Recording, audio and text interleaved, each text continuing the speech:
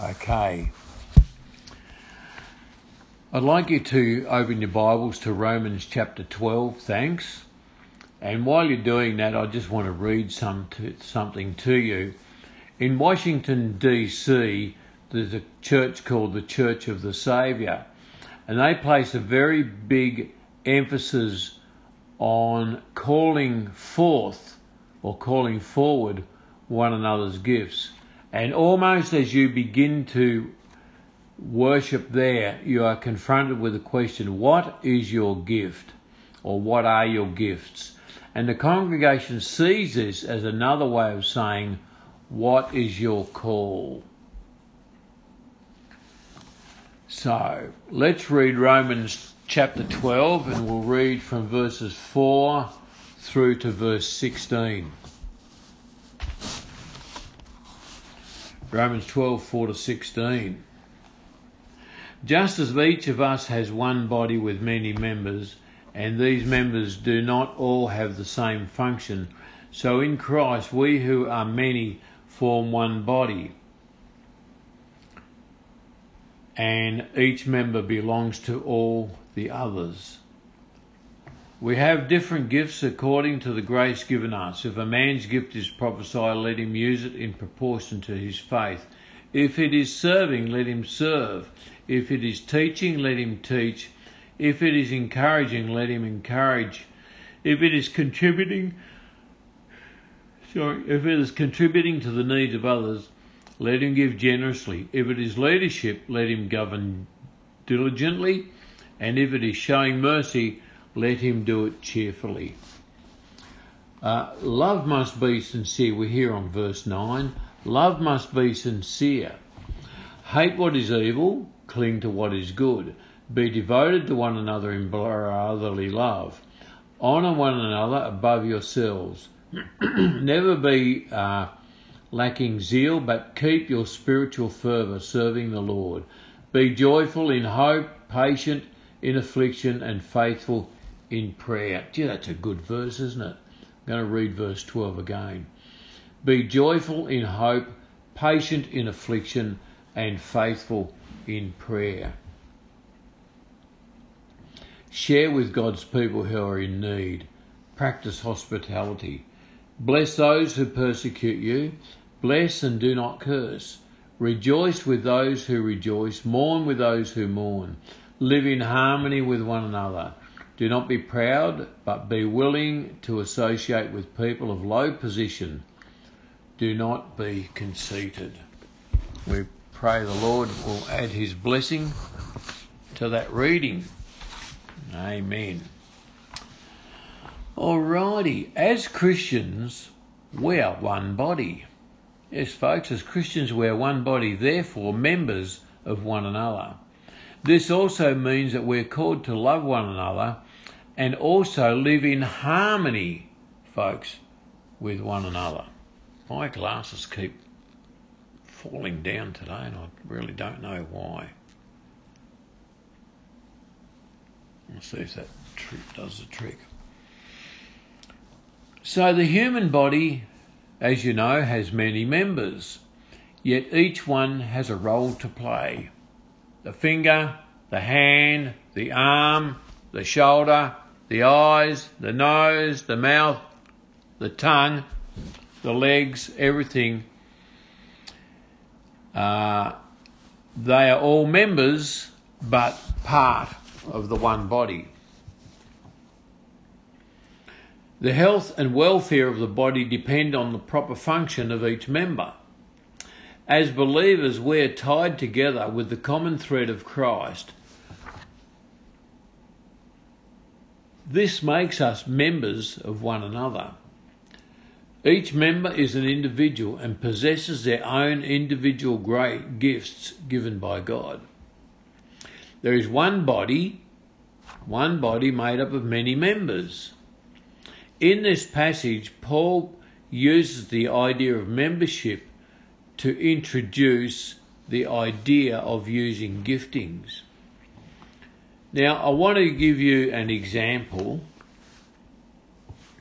I'm going to talk about transportation and different modes of transportation. Okay? Now just bear with me for a moment. A bulldozer, yes, a bulldozer is equipped for certain work. A train is equipped for certain work. A limousine is equipped for certain work. A coach is equipped for certain work. And a ship is also equipped for certain work. Now, the common thread in all of these is transportation. But in this case, the body is transportation, but the different modes of operation are the gifts. And we don't want to get them mixed up. For instance, a bride would generally go to the wedding in the limousine. You would never see a bride going to the wedding on a bulldozer. Or a train is equipped to carry a heavy load, lots of passengers and lots of cargo. But a coach can do those things, but not like a train. So you understand what I mean. As members of the body of Christ, believers have been equipped for service. Personal Bible study and prayer can help a Christian unwrap their own unique gifts of the Spirit. Now, looking behind me, you can see the Christmas tree. Now, I don't know if you can see this.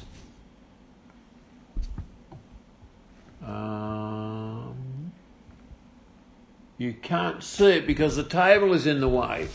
But believe me, folks, when I say there are some gifts under the Christmas tree. There are a few gifts under the Christmas tree already. The point I want to make is the gifts that are under the Christmas tree are the gifts for this Christmas. We don't have any gifts left over from last Christmas. They've all been unwrapped. Now, the point I'm trying to make is that quite often God has given Christians gifts, but they don't use them. It's like they're still wrapped up and unused.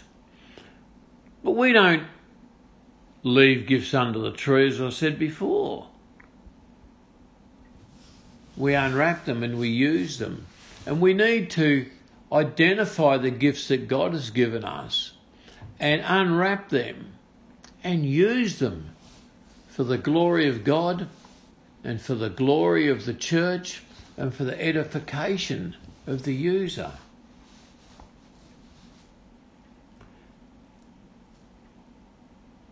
Personal prayer and Bible study can help a Christian unwrap their own unique gifts of the Spirit.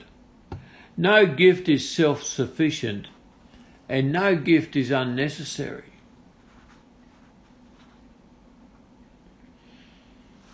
Our gifts differ according to the grace that's been given to us. In other words, God's grace, or the Holy Spirit, deals out the gifts or hands out the gifts to each believer. And because each believer is different, each gifting is different and used differently.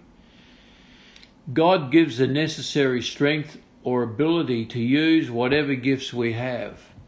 Spiritual gifts are special abilities given to believers for ministry and for service. Part of God's call to the believer is to serve through spiritual gifts. This is only the beginning because we also need to relate, ladies and gentlemen, to society. Hey Samuel, welcome. I just saw your name come up. Part of God's call to the believer is to serve through spiritual gifts.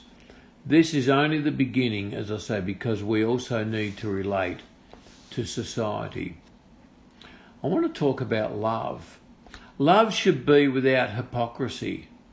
It should not wear a mask, but love should be genuine, sincere, and unaffected by circumstance. In our relationship with those who are in the household of faith, we should demonstrate our love by tender affection, not by cool indifference or routine acceptance, but genuine, tender affection. We should prefer to see others honoured rather than ourselves. As we relate to society, Paul says in verse 11 that we should be diligent and not let our passions die. Stay strong in the work that the Lord has given you. We are reminded of the words of Jeremiah 48 verse 10. A curse on him who is slack in doing the Lord's work. Don't be slack in doing the Lord's work. Don't be cursed, folks. Remain diligent and hard working in our quest to relate and to show love to society. Our love must be sincere. Hate what is evil, cling to what is good. This message, ladies and gentlemen, is about Christ-like behaviour. Christ-like behaviour or character includes showing genuine love without hypocrisy. Genuine love without hypocrisy. Avoiding evil and holding to good. Respecting others, being diligent in service, and demonstrating hope, joy, patience and steadfastness. Meeting the needs of others and showing hospitality. Living humbly and peaceably and repaying evil with good. Folks, these are the traits of a Christ-like behaviour. We must live in harmony. Part of our calling is to be of the same mind towards another believer. When an illustrious Christian arrives at the terminal, he was met by elders from the church where he was to speak. The limousine pulled up to take him to a plush hotel. Who usually entertains the preachers here, they asked. They mentioned an elderly couple in a modest home nearby. That's where I would prefer to stay, he said. Keep an eye on the ego and be wise in your own opinion. We're called to show kindness towards our persecutors instead of trying to repay them the same way that they treated us. Christians should be able to empathise with others, both believers and unbelievers. Paul commanded, rejoice with those who rejoice and mourn with those who mourn. Because believers are a body and one part hurts, everybody feels the pain. When one is joyful, everyone can rejoice. Christians cannot be indifferent to the suffering or joy of their fellow believers. Living in harmony with one another is something that believers must work out continually. It's important, folks.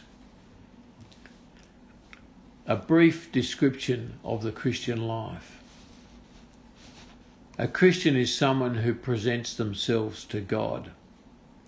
Romans 12:1. The result is the person becomes a sacrifice that is a living, holy and pleasing to God. Romans 12:1.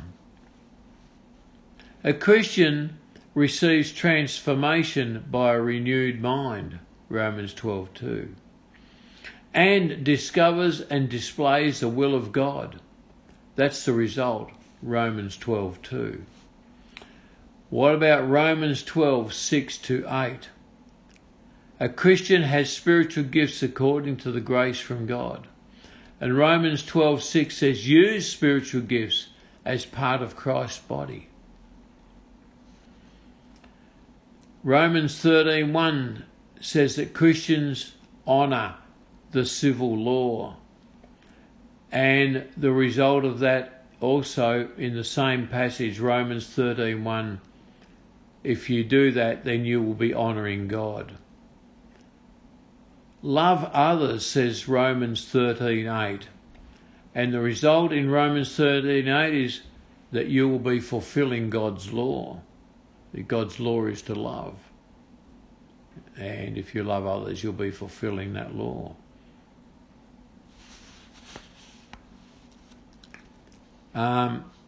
Be pursuers of peace, Romans 14:19. And the result is that you will serve to edify all. And become like-minded towards others in Romans 15:6. And also the result in Romans 15:6 is that you'll glorify God with others. So my final word to you tonight is pray that God will help us to use our gifts to show genuine love and to live in harmony with one another. That's what we should do. Show genuine love. Using our gifts, show genuine love and live in harmony with one another. Folks, let's pray. Heavenly Father, we pray that we will be able to use the giftings that you have given us, Lord, for the glory of your kingdom and for the glory and edification of the church. We pray, Lord, you'll help each one of us, Lord, as we each have our own particular missions and ministries that we're on and perform. We pray, Father, that you'll help us all the way. You'll show us, Lord, in no uncertain terms, our direction and the job at hand. We give you all the honour, all the praise and all the glory in Jesus' name. Amen. Amen. Thanks for listening to a Wattle City Church podcast. If you download the Anchor podcast app and type Wattle City Church into the search engine, you can listen to more and great podcasts from Wattle City Church. Thanks.